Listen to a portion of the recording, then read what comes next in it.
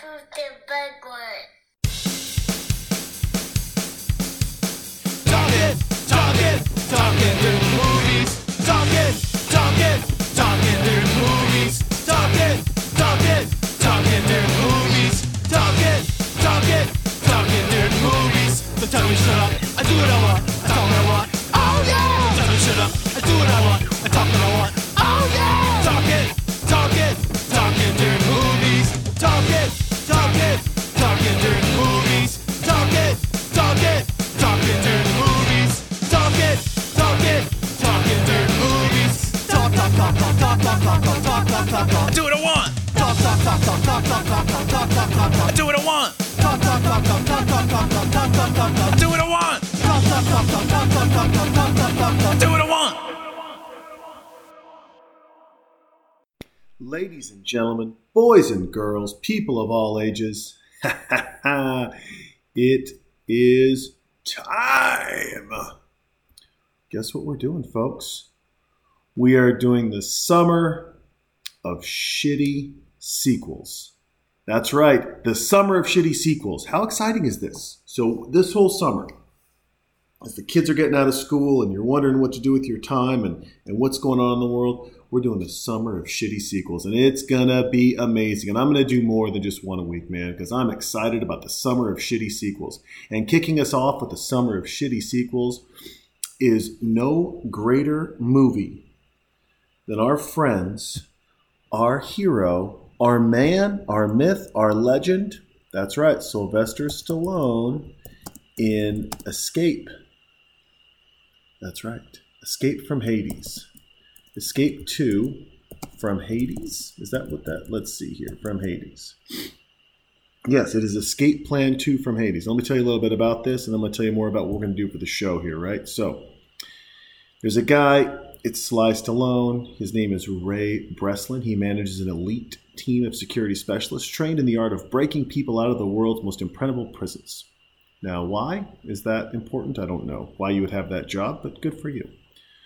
When his trusted operative, Shu Ren, is kidnapped and disappeared inside the most elaborate prison ever built, Ray assembles an elite team to assist in his rescue. Dun, dun, dun.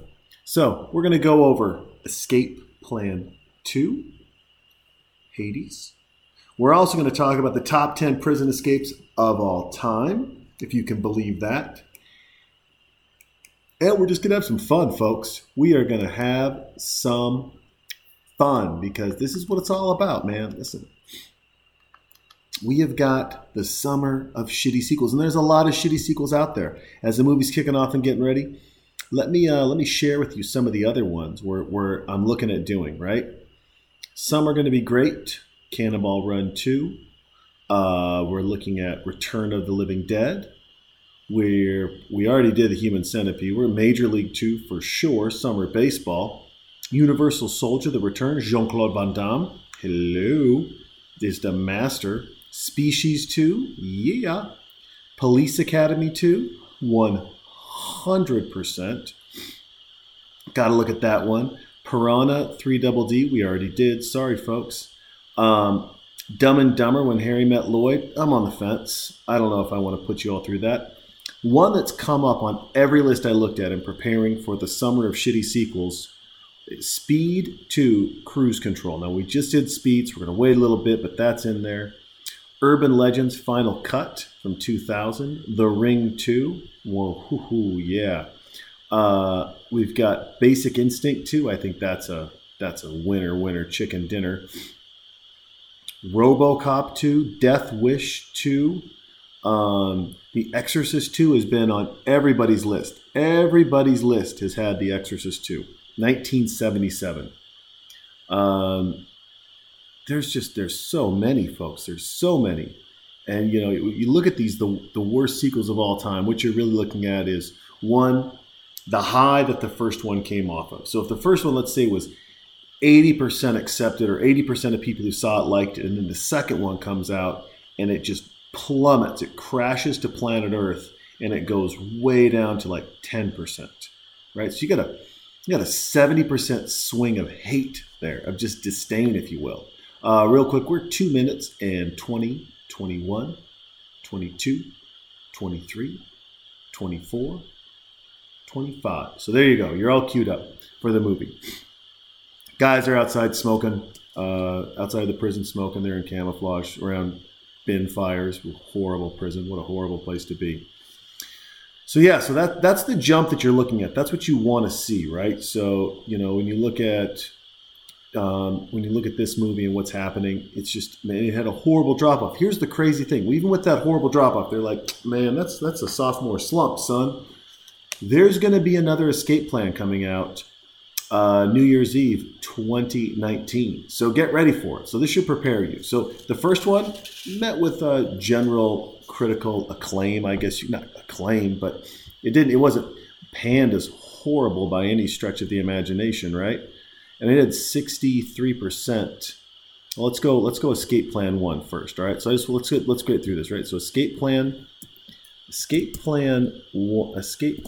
the movie, right, is, let's see here. Escape Plan, the movie. Here we go. Sylvester Stallone, action film. People are loving it. And you've got a general like for the movie. Not terrible. IMDb has it at a 7 out of 10. 7 out of 10. I'm rounding up a hair, but you're looking at 7 out of 10. So 7 out of 10, not bad, right? And that's at 200,000 votes. Here's how bad Escape Plan 2 Hades is. The summer of shitty sequels. 3, with only 19,000 votes. Yeah, so you've got Escape Plan. I mean, Rotten Tomatoes gave Escape Plan a strong 50%. But Escape Plan 2, a strong 10%. So, folks, these are the movies that are really living and believing and preying on the fact that, one, you loved the first one so much that you came to the second one. And even though you hated the second one as much as you hated the second one, right, you're going to come back for the third one. That's right. The third one is coming out on 12/31/2019, according to my inside information. Let's, in fact, you know what? That's my inside information from some other things. Let's see if we've got Escape Plan 3, the movie. And let's see what Google tells us. Yeah, related to us. Yeah, Escape Plan. Here we go. Escape Plan 3, the trailer's coming out. Yeah, Escape Plan, The Extractors is going to be coming out. Now, I wonder how this is going to pan out. Nobody knows. It might be coming out sooner than what I was told, but still, nonetheless, coming out. So, where are we at in the movie? You're wondering. You have the beauty of the exploding camera helping you get released, right? This is the thing of electronics, that everyone does and everyone uses, is that they have the electronics, and what the electronics do is, man, they give you insight. They give you an instant access into what's happening. As soon as you're bringing something in with moving parts, you've got the premise for a bomb, right? So you've got the premise for a bomb. We've got the premise for a bomb right there. He sees the red blinking light, and our prisoner knows he's escaping. I like how Escape Plan starts. Escape Plan 2 starts, because what you do get is instant action, right? You instantly know. There's no hemming or hawing about what's going to happen with this movie at all. In fact, if anything, what they do is they set it up and they're like, guess what we do? In case you forgot about the first one, that we're an elite group of people that break out of prisons that shouldn't be broken out of. We're breaking out of prisons.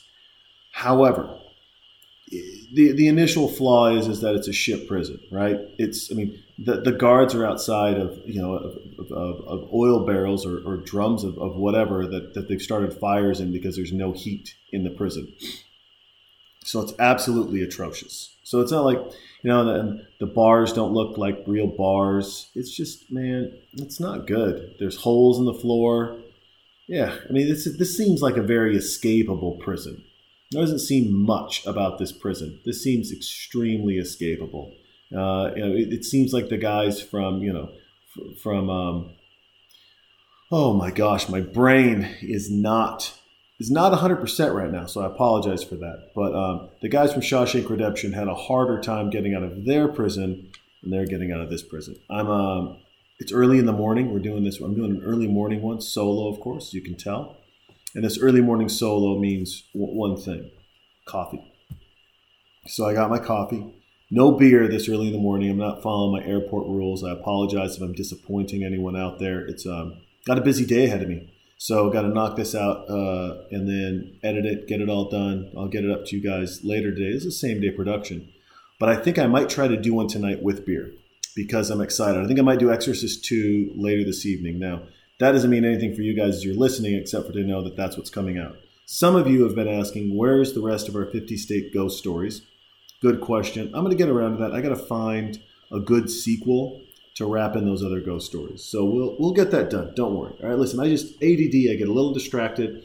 And then I was driving the other day and man, the summer of shitty sequels just kind of popped into my brain. And I was like, this is going to be great. This is going to be a great summer we're going to have. You guys, we're going to have an amazing summer, an absolutely amazing summer.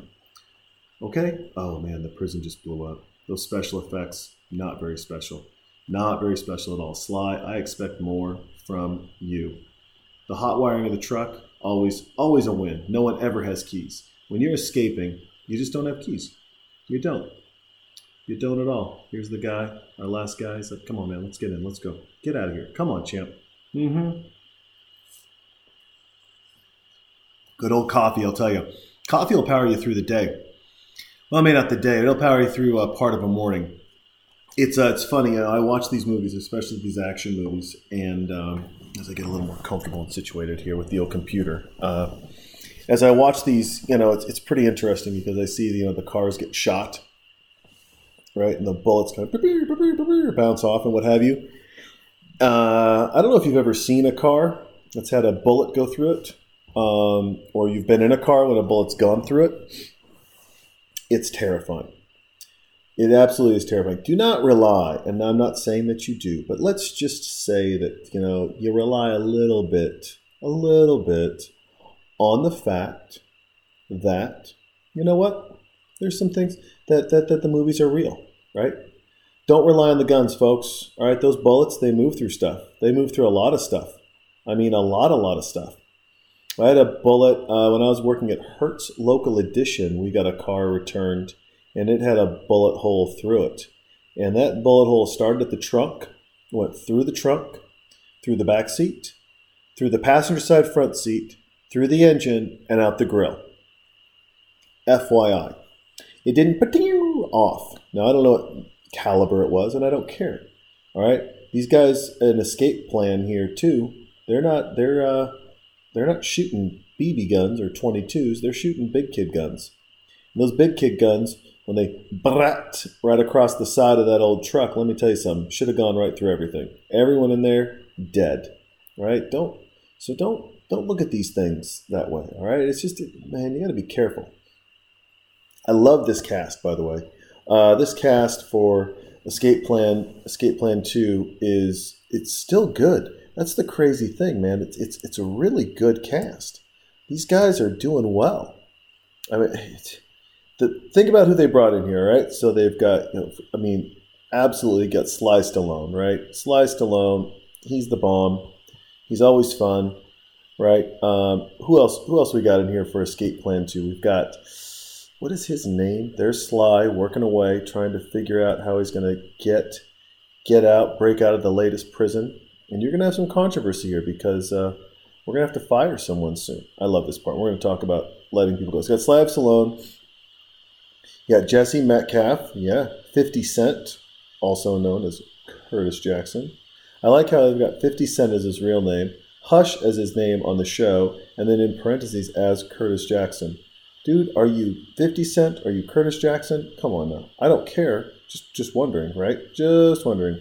Jamie King, she's great. Ashley Casado, she's also fantastic. Titus Welliver, dude, these are all good actors. I do want to see one thing here. This Jesse Metcalf guy, he's one of the main characters, right? Handsome Devil. Handsome Devil has been in oh yeah, there you go. Desperate Housewives. Johnny Tucker Must Die. There you go. That's where he's been at. He's gone into the role. So For those of you that don't know that haven't seen the movie, maybe you're not watching it, but you're listening. Let me tell you, one of the guys, he kind of messes up the plan, gets a little aggressive, doesn't follow all the orders, kind of breaks the mold, and you know what? And Sly fires him. He lets him go. It's tough, right? It's tough to find that peace with people, right? That you've got to find that mold, and this is, I think, where chemistry comes in, right? And we're going to get into a little HR here, if you don't mind, a little bit of how we work with one another, how we work with people, what the world looks like when you're doing work, and it's tough, man. It really is. So people talk about chemistry and making sure, people get frustrated. I can't believe I didn't get that job. And you might look back and it's hard when when you can't pay your bills, or when money's getting tight, or when things are getting taken from you, whatever it may be, right? It gets very difficult. However, an environment of shitty chemistry is just as difficult. And you have to wonder, right? Is it easier to manage your stress of trying to find the right job at the right time, with the right group, with the right people that will make you grow as a person? Or is it easier to manage a place where the chemistry's bad, the check may be good or bad, but the chemistry's bad, you're not fulfilled, and it's a different kind of stress. And you have to decide for yourself what stress you can manage, and the company has to decide for itself what stress it can manage, right? Because there is an art to what stress you can and cannot manage. And some people are like, dude, I don't care where I'm at, right? I mean, they're just malleable. They just roll in. They don't care. Others have to find a space where they can excel and grow and be themselves, right? Now, of course, we're looking at the fact that, quite honestly, our guy made some bad choices, and it was just less chemistry and more of him being an asshole. And I think we know, because of him being an asshole, we're gonna see him later for sure. But you might not be that person, right? You're a good person. You might have a unique personality. Like, listen, I have a unique personality. I do. I'm not easy to work with. There are people that will tell you, listen, I love Jason's thoughts, and I don't really like how he gets there sometimes, but I love his thought process, or I like this, or I appreciate this, but man, I'm wondering what's going on sometimes. Or you know what, he's too aggressive, or why is his energy, why is he at 100% all the time? Why? We just don't know, right? Or, hey, he's up early, but man, he's going to be gone at 4 because he's going to pick up his kid. Get out of here, man. Listen, I need someone here at 7 and leaving at 7. I need a 12-hour person. And isn't that a weird thing? I saw this quote. Well, let me take a sip of coffee, and I want to run this by you guys. So, man, the coffee's so good this morning. It's hitting. I haven't had coffee in about a week, so it's really tasting good. Really tasting good. So I saw this thing. It was fascinating, right? You've got this guy. Let me restate it. You've got a boss, and a young man comes into work, and the boss says, "Hey, you know what? You're 10 minutes late. 10 minutes late. Why?" Because I had to take my girlfriend to school. And he goes, "Well, you need to figure out how to manage your life better so that you're on time." He goes, "Well, then why don't you start taking your daughter to school?" Ha ha ha, right? But the important part isn't that the kid is dating the boss's daughter and that's why he's late. That's not the important part. The important part is the weird thing. That as a culture and as a group, we're so focused on what time someone shows up to a job. We're really, really focused on what time a person shows up to a job. But there's never a boss that runs around and goes, "Hey, it's 5:01. Why are you a minute late? Why are you staying later than you should?" There's never a boss that comes by and says, "Hey, you know what? Can we work on your time management just a little bit? I've noticed you've been staying late quite a bit, and I'm concerned because you should have more family time. I'm concerned because at the very least, it is healthy for you to get out of here, go see a movie, read a book, experience something or anything besides this office and this culture to make you a better, more well-rounded person so that when you become a leader, your leadership skills are developed across the board in a different, unique way. That's never here, right? That doesn't happen.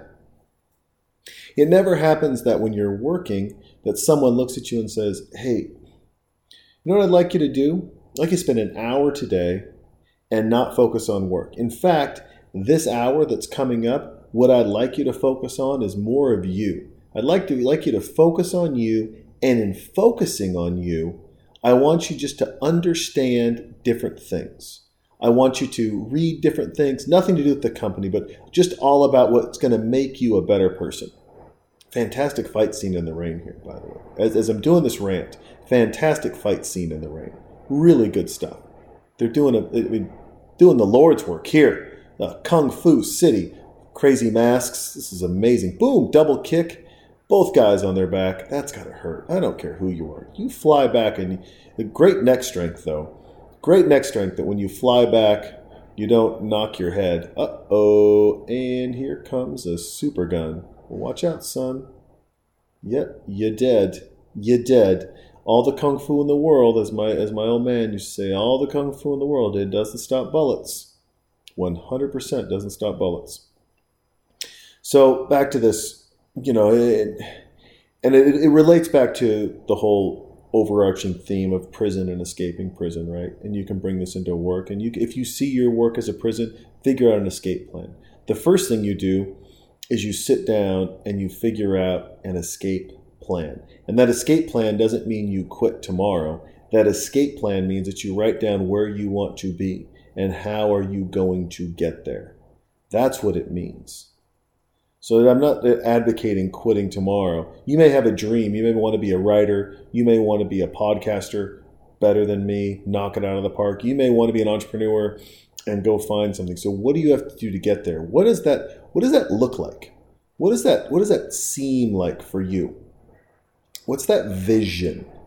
Right? And what I mean by what is that vision? It's very simply, it is what is happening in the world.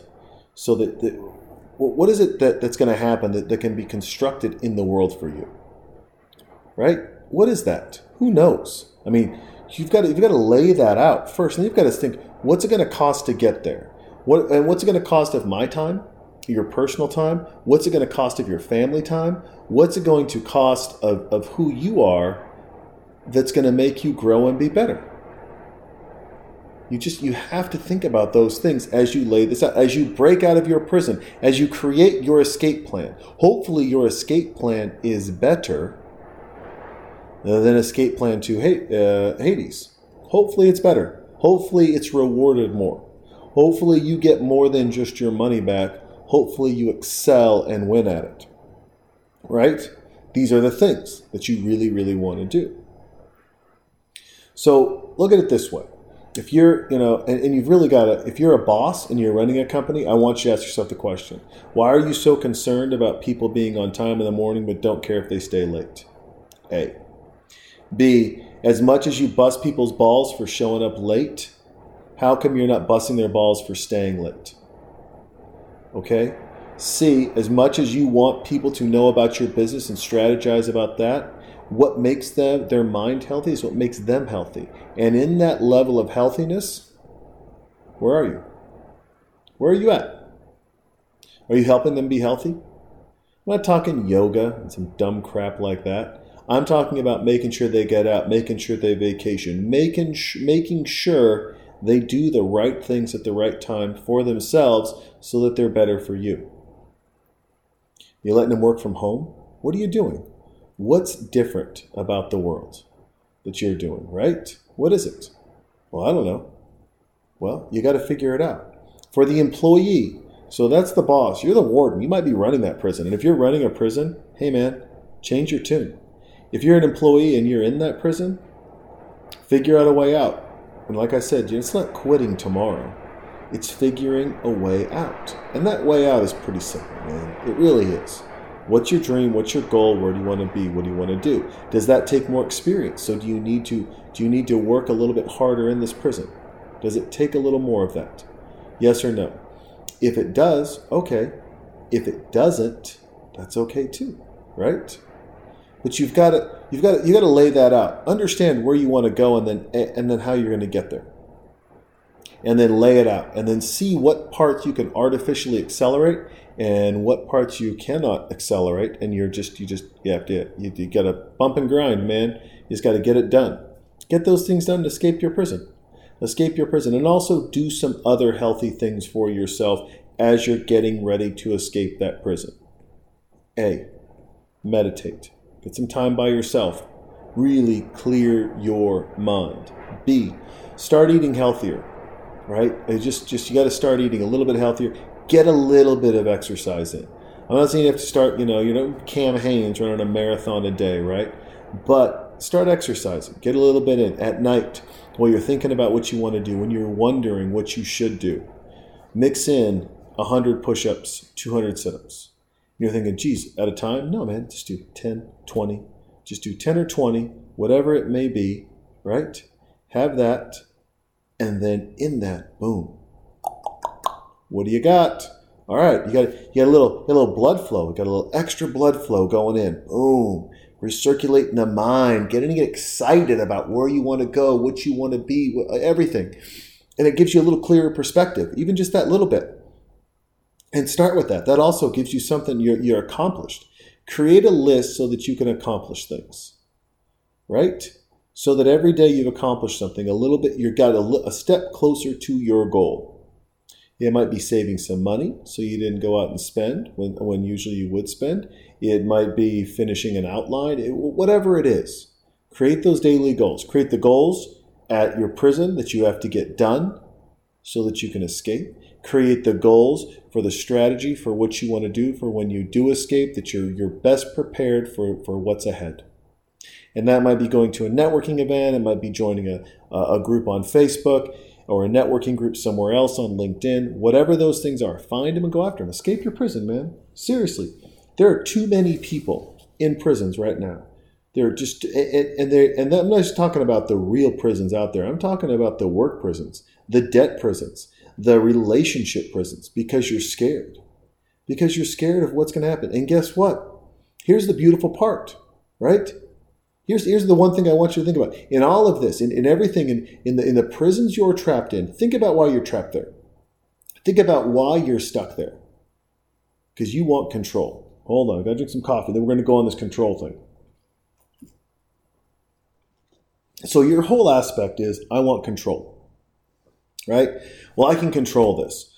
Well, I've got bills and they're controlling me, or I've got this and I'm in this bad relationship, but you know what? It's better than not being in a relationship at all. And I have to, is it?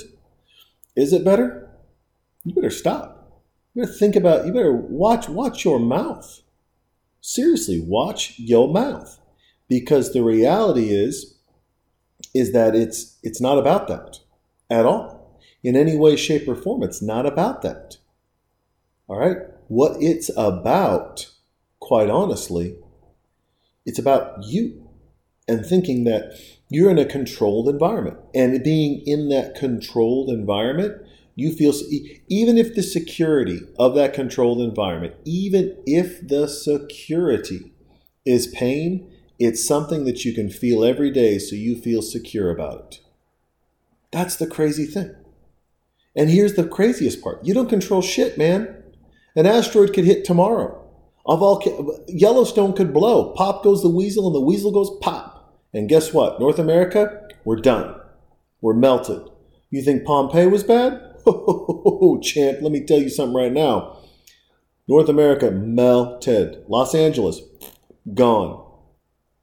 You have 2 or 3 of these big boys go off like Yellowstone, right? And now you're in the world of Graham Hancock, where a civilization is gone. Only the strongest hunters and survivors, only those people live to pass on. Could you imagine, right? Think about all the cool, crazy shit we have.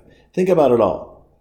And it's all on hard drives. There's very few books, and 5 big, huge Yellowstones pop, and 95% of the world's population is gone. Cities are melted, roads are melted, just gone from massive, crazy volcanoes. The hot magma, the lava coming down, bloop, bloop, bloop, bloop, gone. 5% survive. Hunters-gatherers. The true hunters, the Cam Hanes, the Joe Rogans, right? These guys that go out and bow hunt, they don't need guns to hunt. They've got they're ready, right? They're ready for this apocalypse style thing. And they're writing down on caves, and they're trying to find parchment, or they're trying to create paper. They're trying to do something just to remember all the things. Because the books are gone. The computers are gone. The cities are gone. The roads are gone.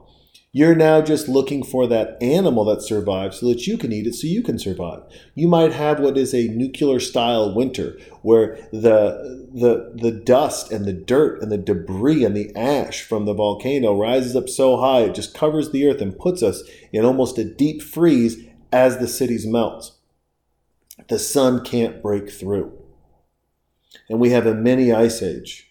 You're wondering, the oceans get hot from the lava and some of the fish die and all this stuff happens. But in all of that, the 5% that survive tell stories about computers, tell stories about flying, tell stories about what seems like mind-to-mind communication.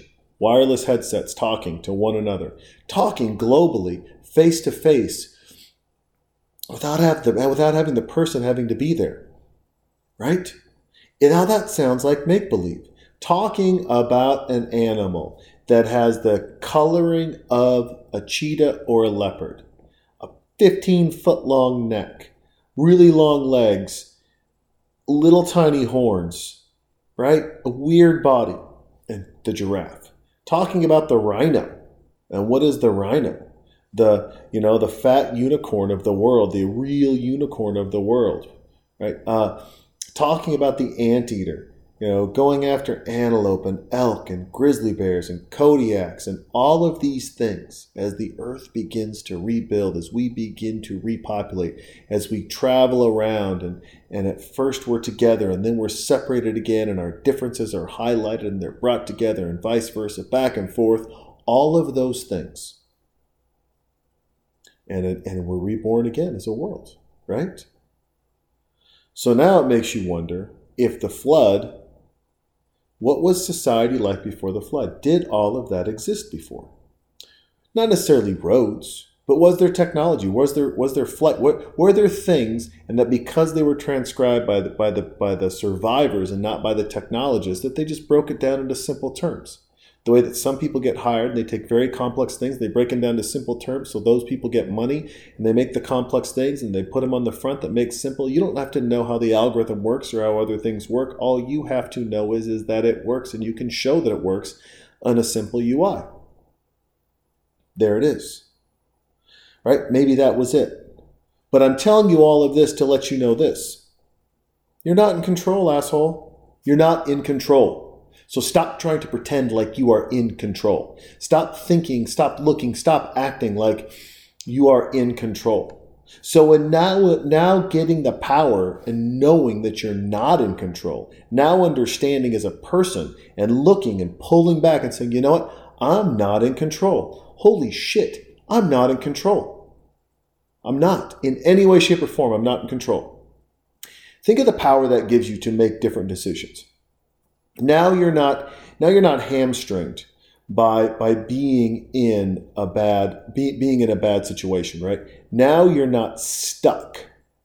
Now you're not here wondering and going, okay, well, this is my prison and I'm stuck here. Now you're not. You know why you're not? Now you know why you're not stuck?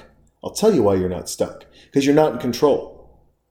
So if you're not in control, now think of the rebelliousness you can have. Now think of the planning you can do. Now think of the way that you can attack the world.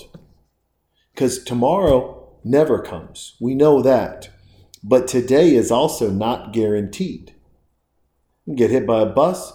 The big old meteor can come down. Who knows? And who fucking cares? You're not in control. So why do you care? Why are you worried about it? Why are you getting on? Why in something that you don't know bigger than you is not going to happen? Then at least you know that you can plan for your day for yourself. That you can go out there and be like, you know what? The world could end tomorrow. The world could not end tomorrow. But what I can do is I can make attitudes, make myself happier. I can make adjustments, make myself happier.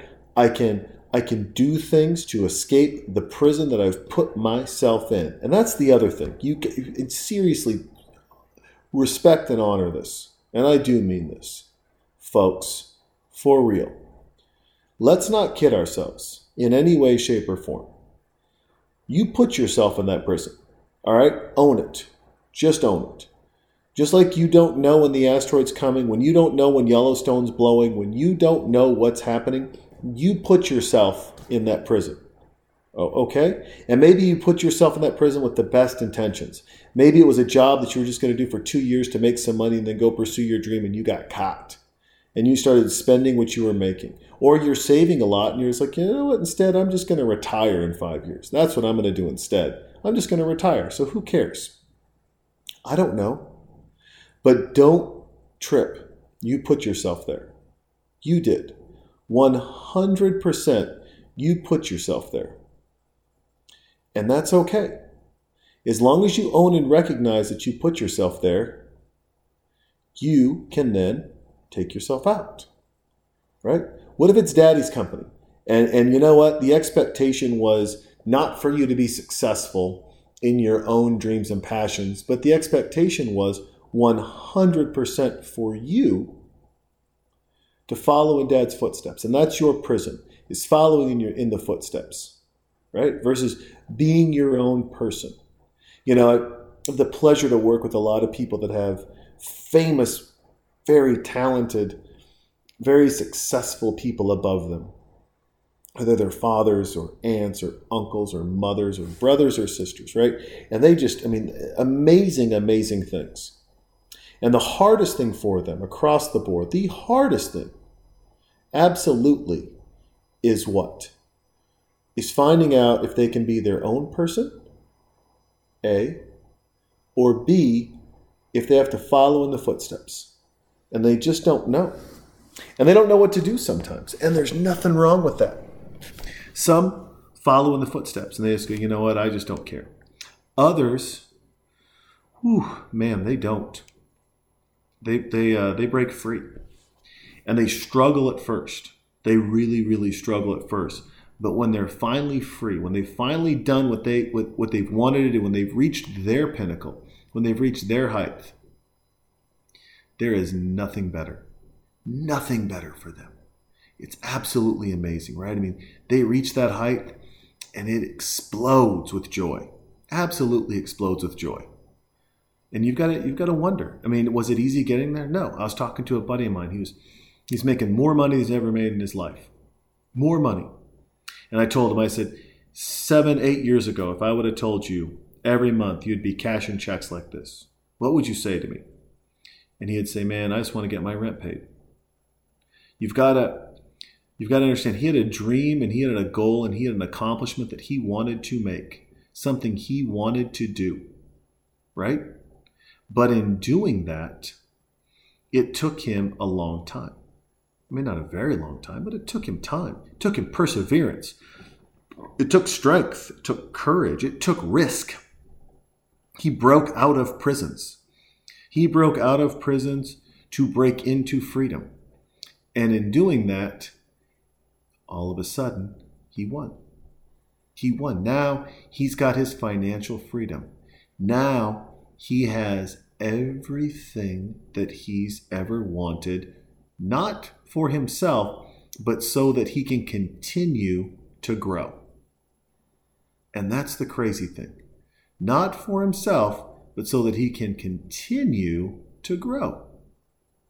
His dream doesn't stop because he found some success. His dream is now fueled because he worked for that success, because he broke out of those prisons, because he did the things he was supposed to do so that he could win. Think about that for a minute, man. Just pause for the cause for just a minute and think about that. And just think about that. It's pretty crazy. It's pretty crazy that's the thing, right? It's pretty crazy that we look at this world and we look at where we're at now. And so few of us have a plan of where we want to be later, or we have that plan, but it gets hard. It gets really hard. And in it getting really hard, it distracts us. And that's why I say you got to make your daily goals. You got to put this out and be like, all right, well, what am I doing today though? What's happening today? And if I know what's happening today, cool. But then, all right, we're all good. It's happening today. What's happening tomorrow? You don't just walk over and climb Everest at all, right? You start walking up some hills. Then you do a big hike, but you prepare and you get ready for it. Absolutely you do. So, now what do you do now, right? Boom. You go after it. You have to go after it. But you have to go after it in baby steps. Absolute baby steps. You can't always have the big picture in mind, but have the small picture in mind so you can trace back and find and see your success. It's absolutely crucial for you to do that. It's crucial for you to do that. Figure it out. Oh man, who would have thought that the kickoff to the shitty summer sequels, the kickoff would also be a motivation of how you're going to escape your prison. Huh? Who would have thought that? You're sitting down, you're like, man, this is action, this is Sly Stallone, Adrian, this is it. We've got it. Boom, boom, boom. Shitty summer sequels. And what do we get out of this? Get a little motivation, champ. You get a little love. You get a little rat-a-tat-tat. That's what you get. Man, this is what it's all about, though. This is the sharing part. This is what talking during movies is really all about, right? I mean, yeah, it's about having some beer. It's about having some fun. It's about having some laughs. It's about looking at some crazy, crazy things in this world. 100%. It's about all of those things. But you know what it's also about? It's about these conversations, because you have these conversations. One of the dreams in doing this was creating these conversations, these ideas, these motivations for people, right? For people and their friends, and if they're not recreating, then creating moments that you can then take back to your group of friends and have these conversations, that you can take back to the porch drinking beer buddies, that you can take back to the end of the bar guys and go, hey man, what's your prison like? And they're like, my prison? Dude, you're always bitching about your job. What's your prison like? What's your escape plan? I got a friend. Man, he's in prison of jobs. He really is. He's in a prison of jobs. But I don't know that he has an escape plan. And all we want is the best for him. And you know what? This will motivate me. This little piece right here, this first 40 minutes, this will motivate me to really get after it and really help him out. So hopefully it will. We'll see, right? We'll see. We got what? We got 30, 40. We got 50 minutes left, I think. I think we got almost an hour left. So hang on, because we're going to go into some other things. I got to take a drink here really quick. All right. So now, as promised, I want to look at, so they've now, you've got Sly's team just to keep you on pace with what's happening in the movie, because I know you guys care a lot, right? Our guy from Johnny Tucker Must Die has broken into the prison. So he's gotten himself caught, if you will. He's broken into the prison. And that's, listen, this is going to happen, right? As he's breaking into the prison and they're trying out, and 50 Cent, he is nervous as all hell. As you're breaking into the prison to find out what's going on, let's talk about the people that more importantly break out of prisons. And let's look at from the Oxford Castle and Prison from the UK, their top 10 prison escapes of all time. The top 10. These are the ones that they're like, these are the people that you watch out for. This is what it's all about. So I'm going to read you a couple of these. We're going to talk through them. We're going to get through a couple, right? And then we're going to, we'll chat some more here. But let's look at this first, right? So I am going to butcher the number 10 because I am. Yoshi Shiratori. Yoshi Shiratori is best known for escaping from prison 4 times in 3 years. Hey, folks, 4 times in 3 years. Solitary, man. After being convicted of murder, he was sentenced to life plus 23 years imprisonment. Okay, well, that makes sense. Shiratori escaped from Aomori prison in 1936. Well, that's when prisons were shitty.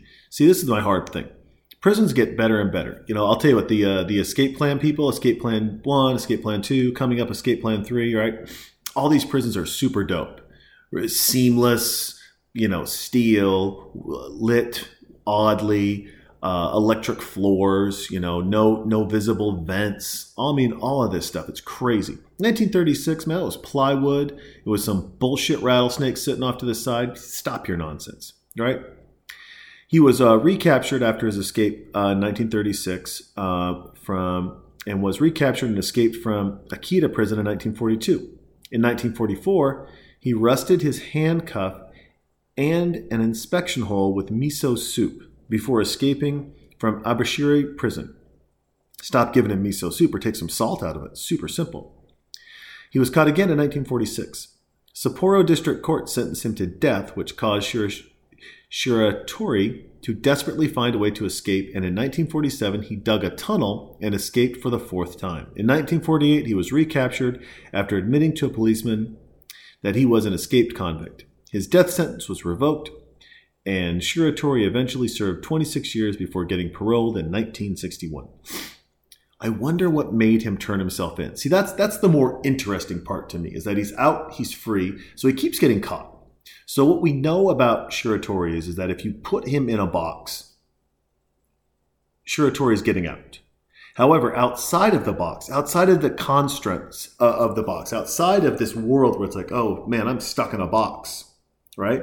Dick in a box. Then he doesn't know what to do, and he keeps getting caught again and again and again. So you're not good at hiding, but you are good at breaking out.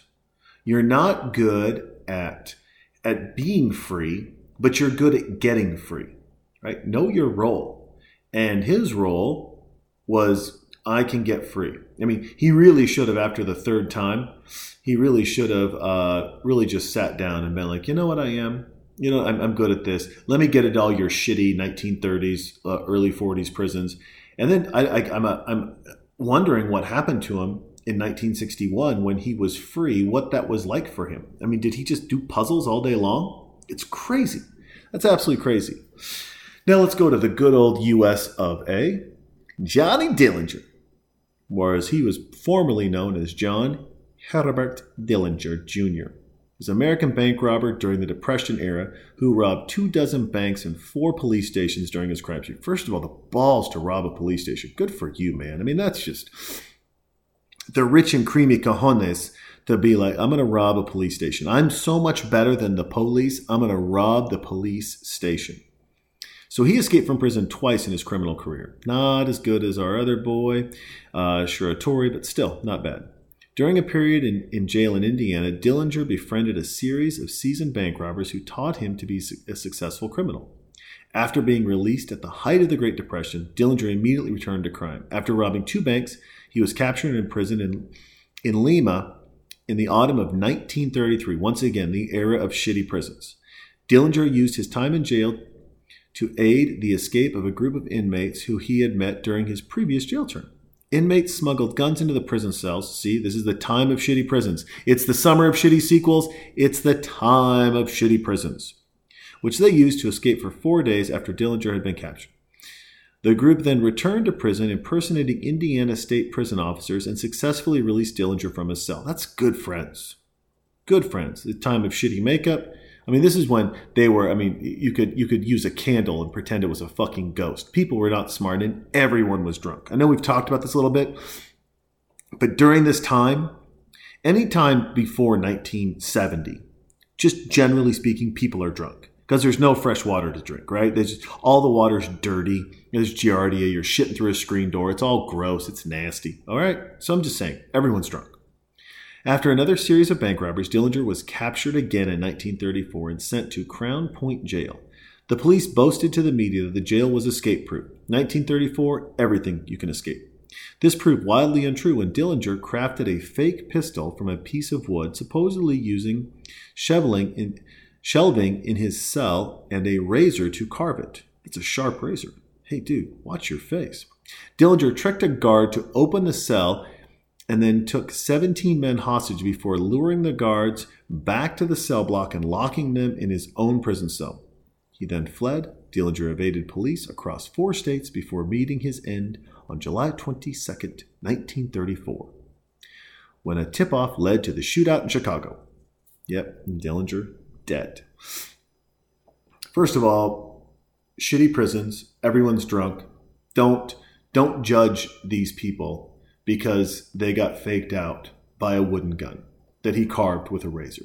Don't judge them. They were all drunk, all right? The only thing they had to drink that was whiskey and beer is all they really had. Whiskey and beer. So don't judge them, all right? Be nice, okay? Everyone's drunk and prisons are super shitty. Guns are horrible. And whoever the little, narc was, the little Sally out there who decided to make sure during the Great Depression that everyone knew that, where Dillinger was. I mean, the Great Depression, the first great theft from the American people. A real stealing moment, right? A moment when they just came in like, what we're going to do? We're just going to steal from you. I'm going to take everything from you because I can. And that's exactly what they did. They stole.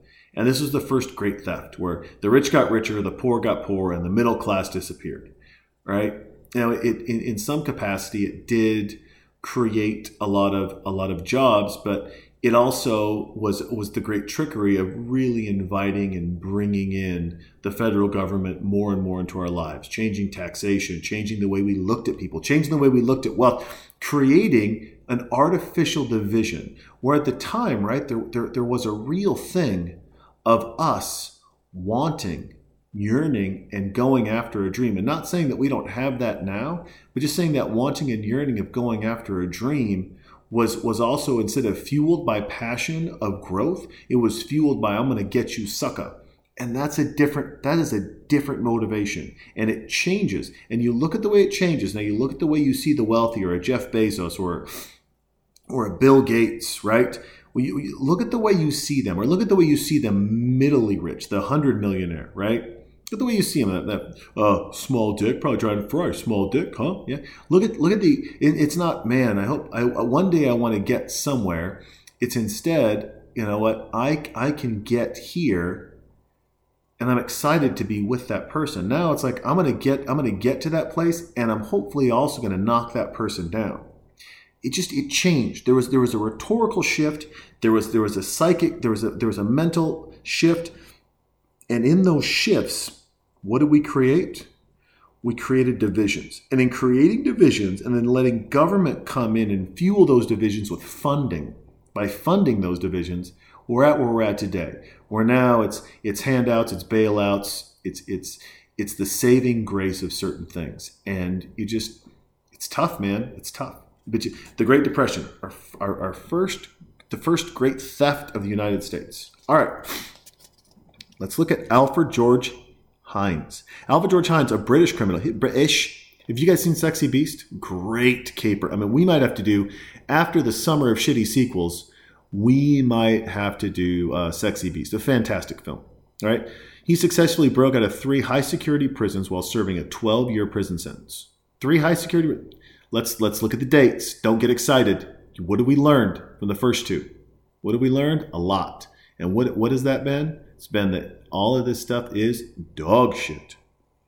So he first escaped from a prison in Nottingham Prison in 1958. Summer of shitty prisons, where he managed to get through a locked doors and a 20-foot prison wall to his freedom. This feat earned him the name Houdini Hines. Nice. There you go. He traveled throughout Europe during this time on the run, working as a paint decorator before being apprehended. 248 days of freedom. There you go. Hey, listen, not bad. Not bad. Almost a year. Good for you. Hines used his rearrest to his advantage, bringing a lawsuit against the authorities and hence finding a reason to be escorted to the law courts. Accomplices supplied Hines with a padlock and attached screw eyes onto the toilet cubicle so that while being escorted to the toilet, Hines bundled the 2 guards into the cubicle and then locked them in. Okay, I don't really understand, but I generally get it, right? Escaping to the Fleet Street, Hines made it for the airport where he was captured 5 hours later. His second escape, not as good as the first. All right. Hines' third and final prison escape came less than a year later when he escaped from Chelmsford Prison. He fled to Ireland, where he lived 2 years under an assumed name before being stopped, driving an unregistered car and rearrested. Following his eventual release from Parkhurst Prison, Hines became a member of Mensa. Well, I can understand why you're a member of Mensa. However, you're driving an unregistered car. So I'm going to say the standards of Mensa were lower back then. A, because everyone was drunk. B, happy for you and that you finally got out of prison the right way. And C, it never works when you escape from a courthouse because there's so many people there and they hear that noise and they understand what's going on. And in all of that happening, boom, you're going to get busted. All right? It's just, listen, man, it's too much going on. Absolutely too much going on. This has come up when I was doing my research. This came up a lot. And I didn't want to read any of it, but what I like to do as I do the research is I like to just try to figure out exactly what's happening. Like what are the top popular ones, right? So Exorcist II, The Heretic, right? Like you know that this is on everyone's worst sequel. I mean, you went from a 90% success rate to a 2% success rate as far as what people liking the film. So when you look at all of that, it's like, holy shit, what is happening? Well, there you go. So we've got a couple of people here, number 7 and number 6 on our list. That's pretty amazing, right? So number 7, John Gerard is the only person ever known to escape from the notorious Tower of London. A Jesuit priest, Gerard was imprisoned for continuing to preach his Catholic beliefs when the church was under heavy persecution from the Elizabethan England. So this is a long time ago. But still, this guy in every list is celebrated. During his imprisonment, he endured several interrogations after being tortured for information he never broke, but he was eventually sentenced to death for his crimes. Listen, I don't know what the Catholic Church was like back then. I'm assuming it was just as bad, just as shitty, or just as awful as it is now, which means sex with young boys, rape, horrible things happening. Because listen, the basis of the faith, not the religion, the basis of the faith, right? I can understand and I can generally get behind, minus the doing of works. I can generally get behind it. But the gross manipulation of the religion to the faith is where there's the why in the road. It's where I have a big problem, right? And who doesn't? So, anyways, desperate to escape, Gerard communicated with allies on the outside via smuggled notes written in invisible ink made from orange juice. Good for you. That's pretty smart. These allies rowed a boat into the tower's moat, and Gerard was able to escape by using a rope thrown up to him. Cheating death after almost falling because of his tortured hands, Gerard managed to climb down to the boat, flee England, and live the rest of his life in Rome, in the catacombs, with 10 young boys, because he's a piece of shit.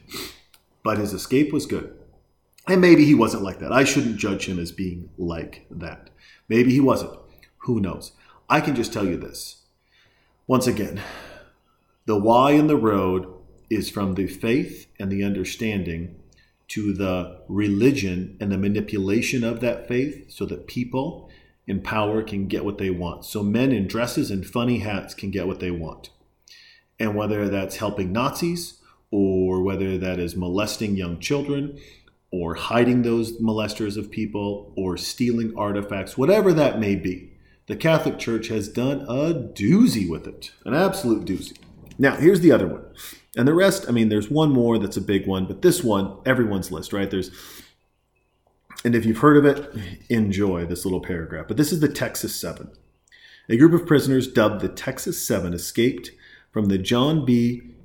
Connolly unit on the 13th of December, 2000. So now, here we go. Now we're in the modern era. People are sober. There's accountability.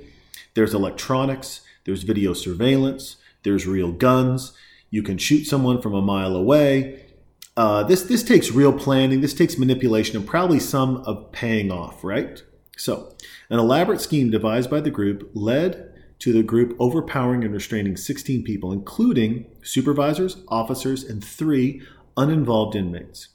Once overpowered, clothing, credit cards, and ID were taken from the victims and used to impersonate civilians at the back gate of the prison. So this is where all of your best technology, everything you have, everything you see, everything you do, everything that's been brought together, just like in the world of security, is the same in the world of prisons. Your weakest link in the modern era is the person. Back in the day, your weakest link was a boozed up person in a shitty prison.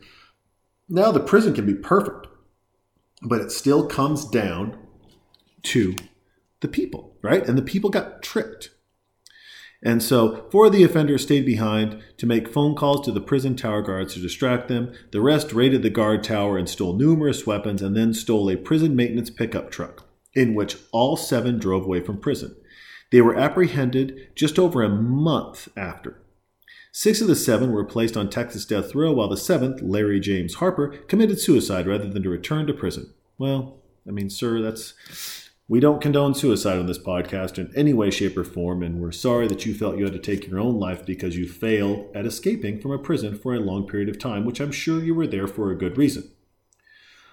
Okay, we're going back in time. Now, the weird thing about going back in time, there is a difference between the 1100s, 1200s, the time of kings and queens when there was stone and torture and you were just buried underground in a hole, versus the cowboy era of the 1800s, early, 17, 18, early 1900s, where you're just there and it's a bullshit. I mean, you go to these ghost towns, you see these bullshit prisons. They're absolutely horrible. So, Empress Matilda, the autumn of 1142, Empress Matilda was besieged in an Oxford castle by soldiers loyal to her cousin Stephen. Stephen with a PH. You don't trust him. It's like Jeff with a G. Fuck yourself. The battle labeled the Anarchy was raging across the country in the crown of England. Stephen, grandson of William the Conqueror, and Matilda, his cousin, both laid claim to the crown and took in turns to lay siege to one another's strongholds. The siege at Oxford Castle lasted 3 months. Matilda's epic escape came from one freezing, snowing night in December. Weather. It's an interesting factor, right, to play into your escape. When, according to legend, she wrapped herself in a white cape and fled on makeshift ice skates across the ice to Wallingford Castle. She skated. She was the first Olympic freestyle skater. This is amazing. A truce was decided to end the battle, with Matilda agreeing that Stephen could keep the throne as long as her son Henry became his heir. Suspiciously, Stephen died not long after this agreement was forged, allowing King Henry II to take the throne. You can discover more about the Empress Matilda and the more incredible stories on her guided tour at the Oxford Castle. Well, there you go. Let me tell you something. Listen, if you escape from prison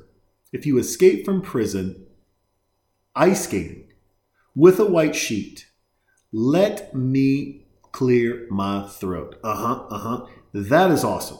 I don't care if everyone's drunk, and everyone at that point in time in the world is drunk. There's not a sober person alive. They're all drunk. You only live till you're like 40 anyways. You die of dysentery or you die of toxic shock syndrome by hangnail. All right, you are boozed out of your gourd. All you're doing is boozing up at that point in time. It is booze central. Bam. And you escaped on ice skates? To be sober enough to ice skate on a cold winter night, I'm impressed. All right, now, for all of you wondering, for us, thanks to Clint Eastwood, thanks to becoming a historical national park, thanks to the wonderful city of San Francisco, the most popular, at least in American culture, as far as I can see in all of my research, is the Escape from Alcatraz, right? And it's fairly modern, but more importantly, it's very isolated. One of the things that's crazy about the Escape from Alcatraz is the isolation aspect of it, right? It's just the isolation. So, hold on here, cocktail time. And by cocktail, I mean coffee. So in June 1962, 3 prisoners of the notorious Alcatraz Island escaped and then mysteriously went missing. A plot devised by fellow prisoner Alan West saw Frank Morris and John Anglin and his brother Clarence spending 2 years digging an escape route through the cell walls and building a raft to sail to freedom. Dummies were placed in the 3 prisoners' beds to fool the prison guards, so it was not until the following morning that the guards discovered they had been gone. Parts of the raft and life preservers were later found in the bay along with some prisoners' personal effects. Leading investigators conclude the men had drowned or been eaten by sharks or actually escaped. The FBI officially closed the case December 31st, 1979, concluding no credible evidence emerged to suggest the men were still alive. However, no bodies were discovered. Alcatraz? Yeah, no bodies discovered. Alcatraz is still there, right? So it's now a park, but you've got to think, I mean, the cold water, the brutal waves, the crazy currents, the sharks, the boats, everything happening now becomes the will of the man, the will of the people, right? What is that will? What is that push? What is that drive? Yeah, I mean, if you're in prison and you dug for 2 years, if you didn't find a body, I would tell you that if you didn't find a body and you know someone dug for 2 years and then built a raft, they made it. All right, that's just my 10 cents, but I believe they made it. As we're getting through here, I think the whole team now is in the prison, except for 50 Cent and the young lady and the big bald guy. The prison part of the team, right? So you got Johnny Tucker Mustafa, you've got the Asian guy, and you got Sly Stallone. All of them are they're in the prison. They've allowed themselves to be caught. So once again, as they're breaking into the prison, guess what, folks? We're breaking out of the prison. So, there's the fight initiation going on, and Sly is getting his ass kicked by just a ton of prisoners. He is not doing his Rocky moves by any stretch of the imagination. Come on, Stallone. All right, so let's go Ronnie Briggs. Ronald Arthur Briggs, as he's officially known, also known as Ronnie Briggs, is infamous for his role in the Great Train Robbery of 1963 and for his 36 years living as a fugitive until voluntarily surrendering in 2001. This is one of our most successful escapees, correct? Right? Initially captured and sent to prison for his part in the Great Train Robbery, Briggs only served 19 months of his prison sentence before escaping from Wadsworth Prison on July 8th, 1965. So, kind of shitty time. You know what? And he did it by scaling a wall with a rope ladder and dropping on to a waiting van. So, also, super shitty prison. I'm just going to call it out. Just not a good prison. All right. Listen, if I have time to build a rope ladder and then go out there and toss it over the wall and then a van's waiting for me and no one notices, you're a bad prison. You're just a bad prison. All right. He fled to Brussels via boat and then on to Paris, where he acquired a new identity and underwent plastic surgery. This is like Face Off. This is craziness, right? His 36 years on the run were spent predominantly in Australia and Brazil. And good for him. I like it. On May 7, 2001, Ronnie voluntarily returned to the UK and was immediately arrested and imprisoned. He served 8 years in jail before being released and compassionate grounds in 2009. He died in 2013. There you go, man. Hey, listen, he did plastic surgery and then he turned himself in. He's like, I'm tired. I'm just tired. And I get it. Let's be honest, all right? I would be tired too, being on the run, even after plastic surgery and a new identity and bouncing around different countries. Every time you've got to be careful, man. You just got to remember that it's tough, folks. It's tough on the run, right? And it's got to be harder on the run than it is breaking out of prison. I think that's what we're learning right now. Breaking into prison, according to Escape Plan 1 and Escape Plan 2, and probably Escape Plan 3, is super simple because you're breaking into prison. But breaking out of prison, getting free from prison, that's the hard part, right? That really is the absolute hard part, is staying free, it seems like. So, the Maze Prison.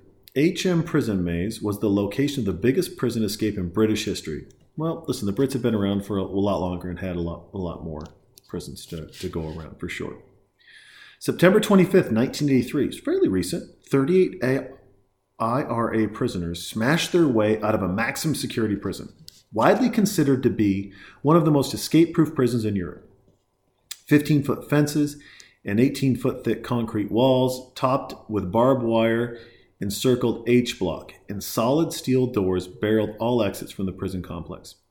Prisoners planned the escape over several months. Two accomplices, Bobby Story and Jerry Kelly, started work as orderlies to identify weaknesses in the system, and 6 handguns were smuggled into the... 6 handguns?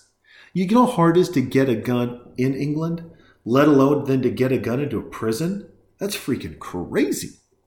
Just after 2:30 p.m., the prisoners seized control by simultaneously taking the prison officers hostage and hijacking a lorry, that's a truck for those of you that don't speak British, which was delivering food to the block. Officers in the gatehouse were also taken hostage, and after several attempts, the main gate was opened. Abandoning the lorry after a makeshift roadblock was set up by 2 cars just outside the prison, the prisoners escaped over a fence.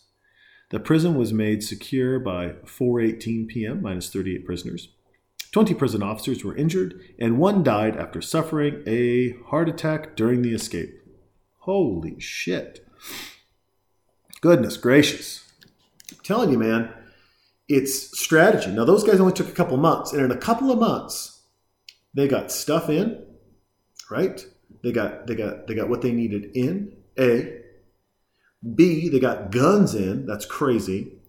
The timing, right? The cyclical timing, just the whole idea of timing was laid out for them. And that really worked to their advantage, right? I mean, structure is great in prison, right? You eat at this time, but it's also great for escape because you got that structure.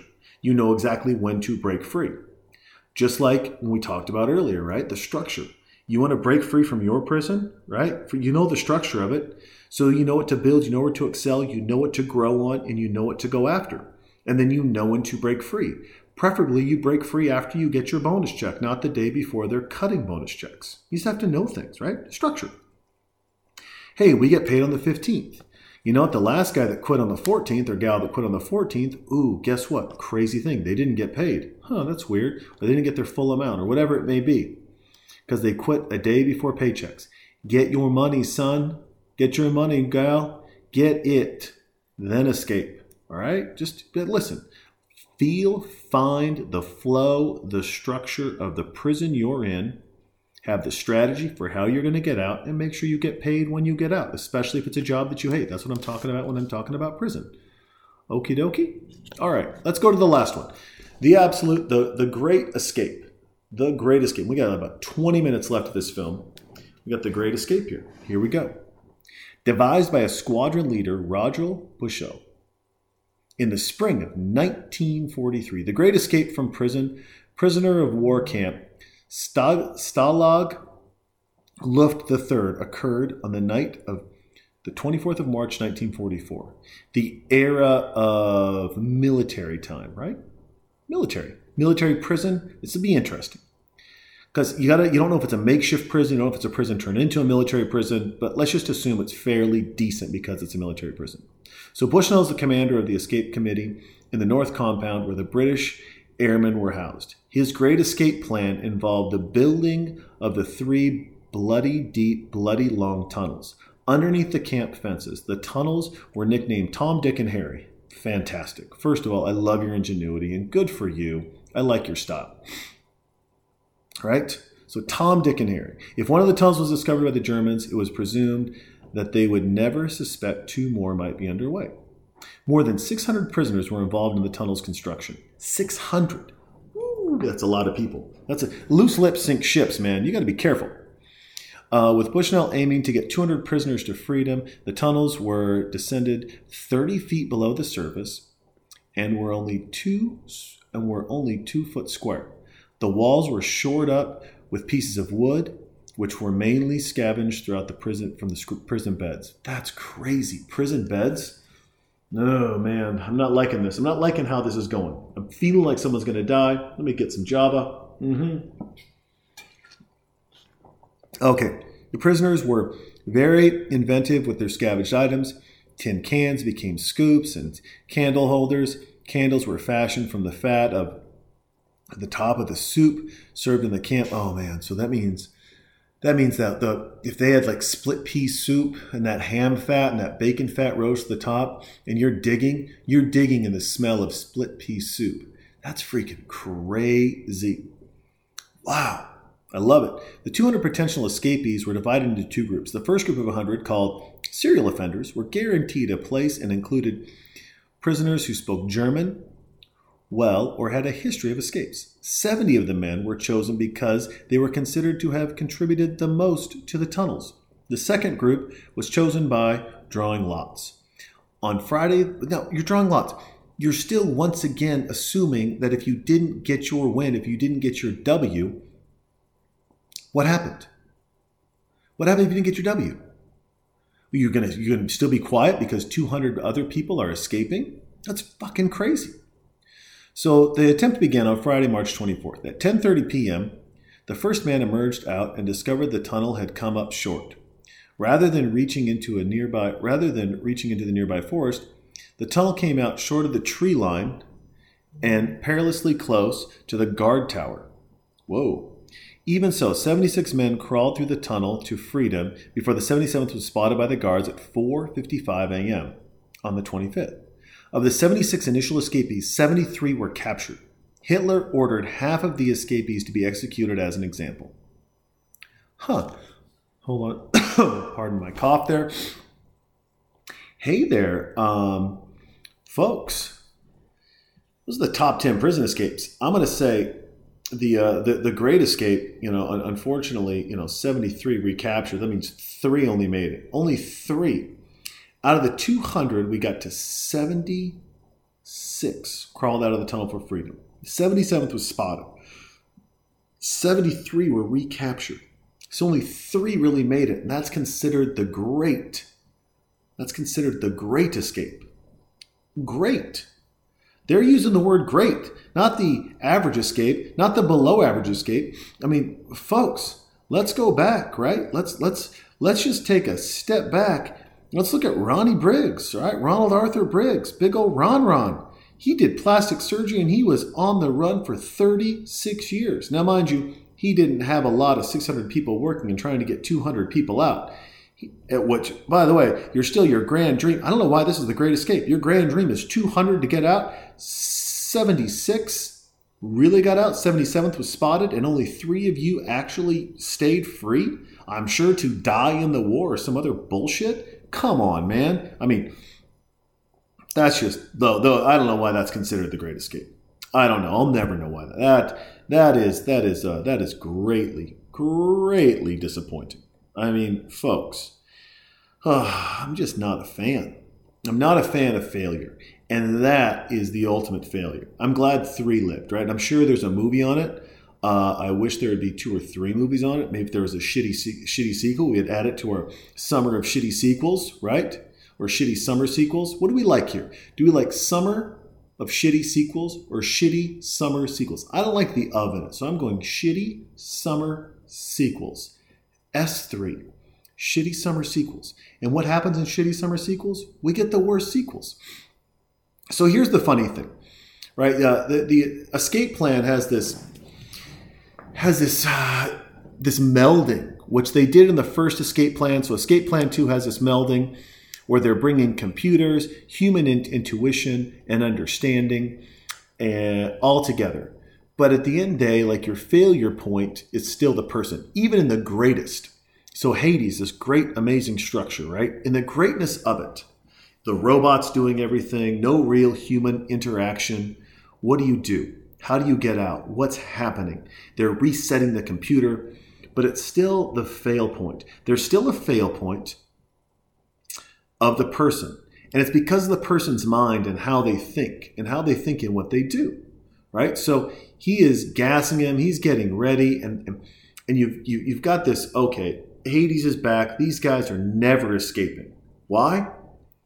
Because of his mind and how he thinks. But they know him best. He designed this prison. He let the technology work, right? So the technology works. Things happen or don't happen.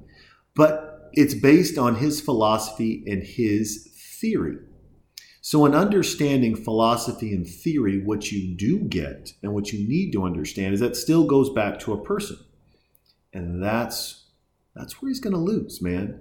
Because you've got, the ones and zeros, they can only do so much, They can be influenced by you, but they can only do so much. So you get the best hackers, which our Escape Plan Boys got, which are creepy albino dudes. Hey, man, you are not looking healthy, bro. Creepy albino dudes, hacking, doing crazy stuff, right? Then you've got people fighting them off because they've got to do their hacking. So you have creepy albino dudes, and they're dealing with the ones and zeros. That's all they're doing, the ones and zeros. And they've got it. Then you got Sly and his team, and they know the guy behind it. They know the man, the myth, the legend, the person who pretended to be a prisoner who is now in there behind it, right? They know him. And in knowing him, they know where his weaknesses are.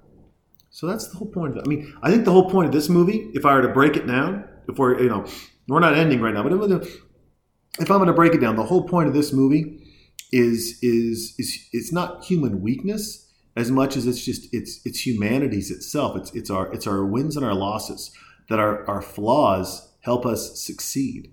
That also our flaws help us do exactly what we need, who we are, and they make us strong, but they can also make us weak, right? And you have to understand in your flaws and who you are and what you do, are you making yourself strong, or are you making yourself weak? Are you highlighting your strengths, but also more importantly, are you ignoring your weaknesses, right? You know, the one thing you find in people, whether it's in business or whether it's in anything else, entrepreneurs do this a lot, right? They really run after their strengths. They really go after those things that celebrate them. But what that does is that makes their weaknesses glaringly obvious and super, super vulnerable in certain areas. Now you have two options, right? You can hire people around you to cover those weaknesses and really protect you. Or more importantly, you can do that and work on those weaknesses and make yourself better.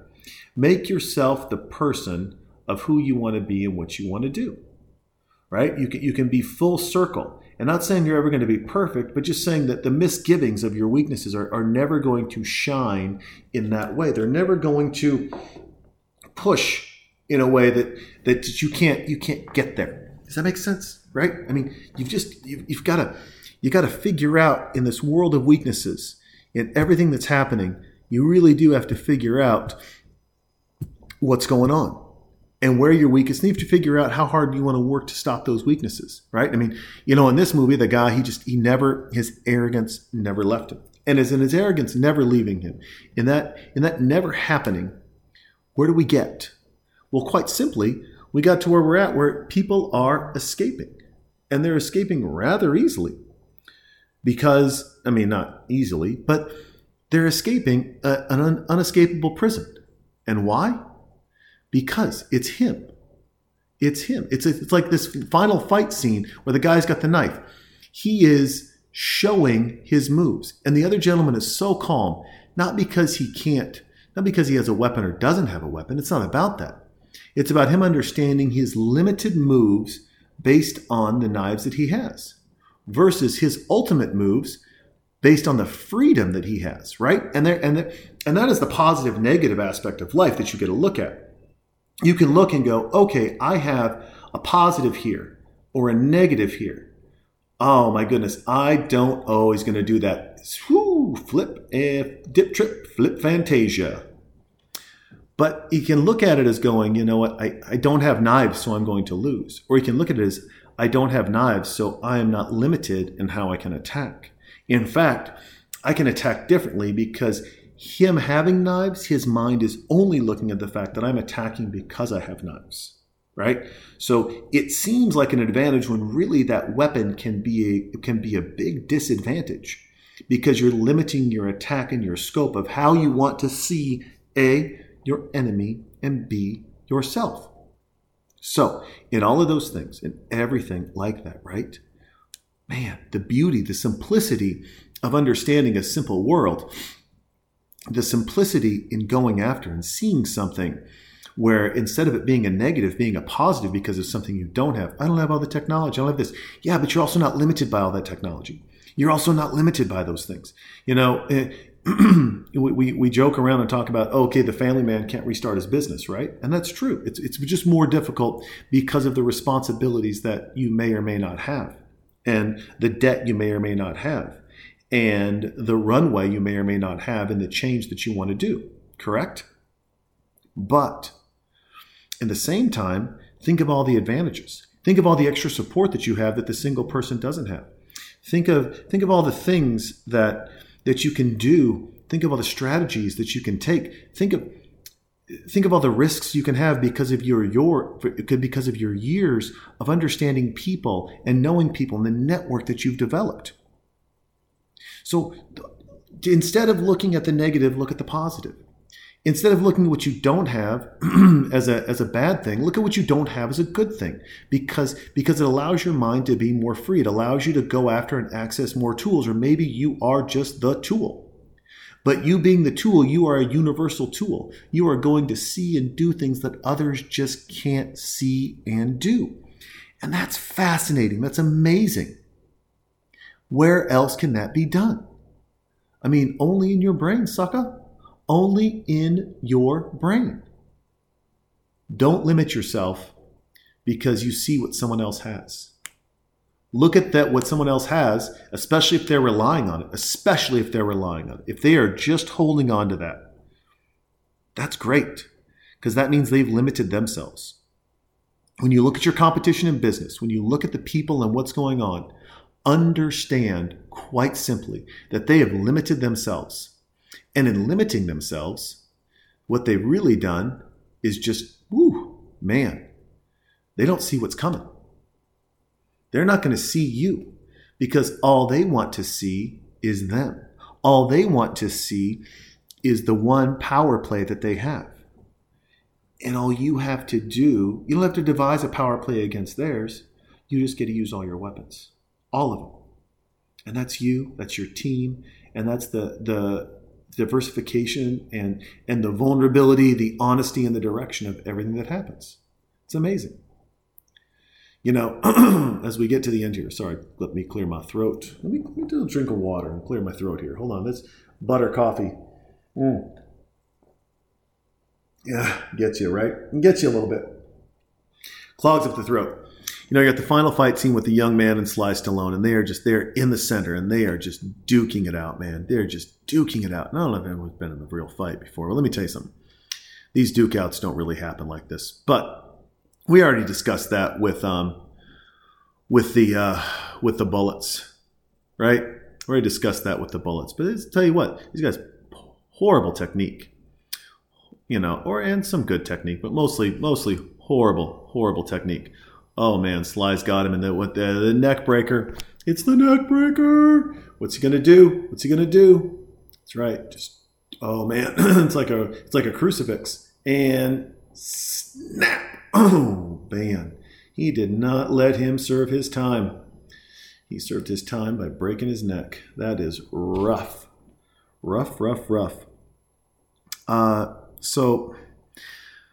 Well, that's rough. So they've broken out of prison. They're out. They've killed the technology. They're free, if you will, but they're freeing the other people. They're free of the dead weight. More importantly, if you really want to look at this, right? If you really want to look at this,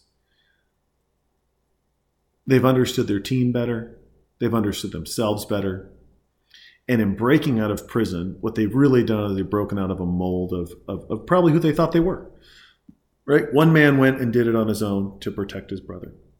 Now a group has gone in on their own to protect themselves. And there he is. Look at him climbing out. Just climbing out. Climbing out of a church. What a beautiful redemptive sight. How dare they call this a shitty sequel? Shitty summer sequels. This is, I don't know, man. Listen, I like this movie. I like this movie when I first saw it. I like it now. I like that he comes out. I like that there's a weird grate in the middle of this beautiful church. More importantly, I like the redemptive, the rebirth side. You've got the resurrection of Christ. You've got this Catholic church. You've got the big cross in the background, and they are coming through and they are being reborn at a church. That's pretty awesome. That's pretty awesome. So there you go, folks. There it is. Escape, Plan 2. Hades. Here they come, man. They're reborn. They're back. Now it's time for your favorite part of this podcast. Your favorite part. Where my daughter sings about the first time she took a poop. Ladies and gentlemen, I love you guys. Be good. Thanks for the time. And escape from your prison. Escape from your prison. All right. Talk to you soon with the shitty summer sequels. Woo! I'm so excited. All right, here's my daughter singing about a ship. Bye.